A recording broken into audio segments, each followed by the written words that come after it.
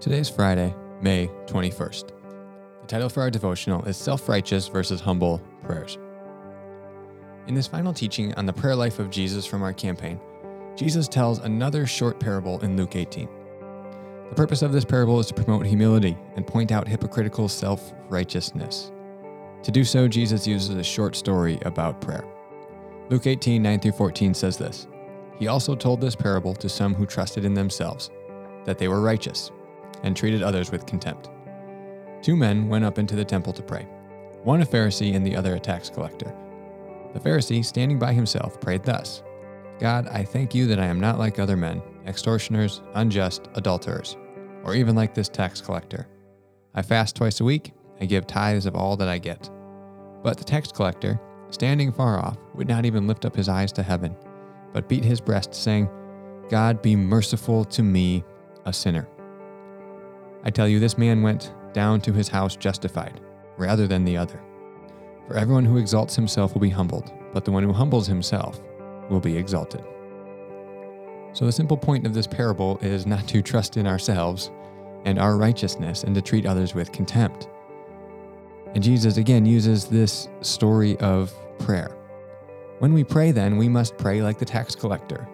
Our prayer should look more like, God, be merciful to me, a sinner, and less like the prayers of the Pharisee, which is kind of just a laundry list of all the things that he does and he's good at, demonstrating that he trusts in his own self-righteousness instead of the mercy of God. This humility in our prayer is just vital to our prayer life. We have to recognize our sinfulness and recognize how desperately in need of God's mercy we are. So don't be like the Pharisee, trusting in your own good works to make you right with God. Instead, look to God's mercy and confess to Him in prayer your constant need for His mercy, because we are all sinners. As we've been doing all week, in place of additional content and reflection time, we're going through our prayer guide to wrap up our Pray Like Jesus conference. So if you have time now, I'd encourage you to go through this now and to pause it when I cue you to pause it and spend some time in prayer. Otherwise, carve out time later in your day today to be sure to spend adequate time praying through this theme in the Lord's Prayer. Our theme for today is to praise Him for our future hope.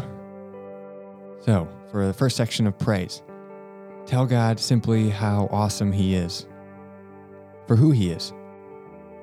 Also, tell God how awesome He is for what He has done. Over the course of the week, we've seen a lot of examples of how to worship and praise God. So today, I want to encourage you to put some of those ideas from scriptures that we've talked about over the last 4 days and put them into your own words.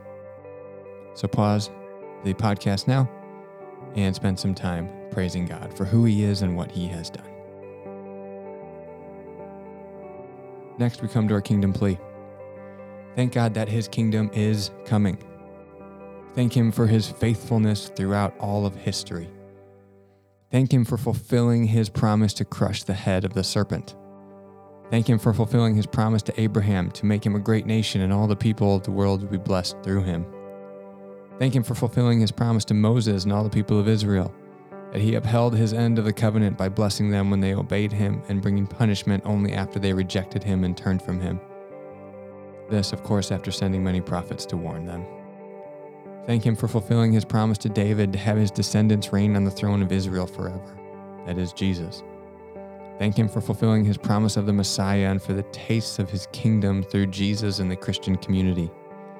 Because of His faithfulness in the past now, we can be assured of His faithfulness in the future. Jesus will return as He promised. He will usher in the fullness of His kingdom. He will establish peace on earth. He will wipe every tear from our eye. He will eliminate death forever. He will restore creation to harmony. He will bring unity to His church.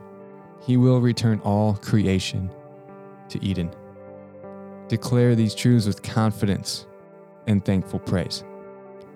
Pause the podcast now and pray that. Next, we come to our personal plea. Thank God for His provision. Thank Him for work.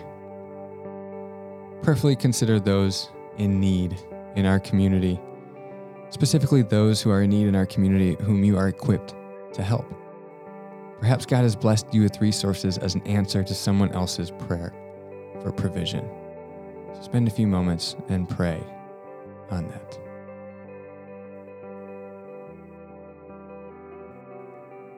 Next, we're going to repent. Are you harboring any unforgiveness towards anyone who has offended you? Forgive them like God has forgiven you. Release them from the obligation they owe to you from their debt. If you have a deep wound, write out a letter of forgiveness to the person who wronged you. Maybe you'll send it, maybe you won't. But it's a really good exercise to write it up. So spend a moment praying, asking God to bring to mind any unforgiveness in your heart and forgive them as God has forgiven you.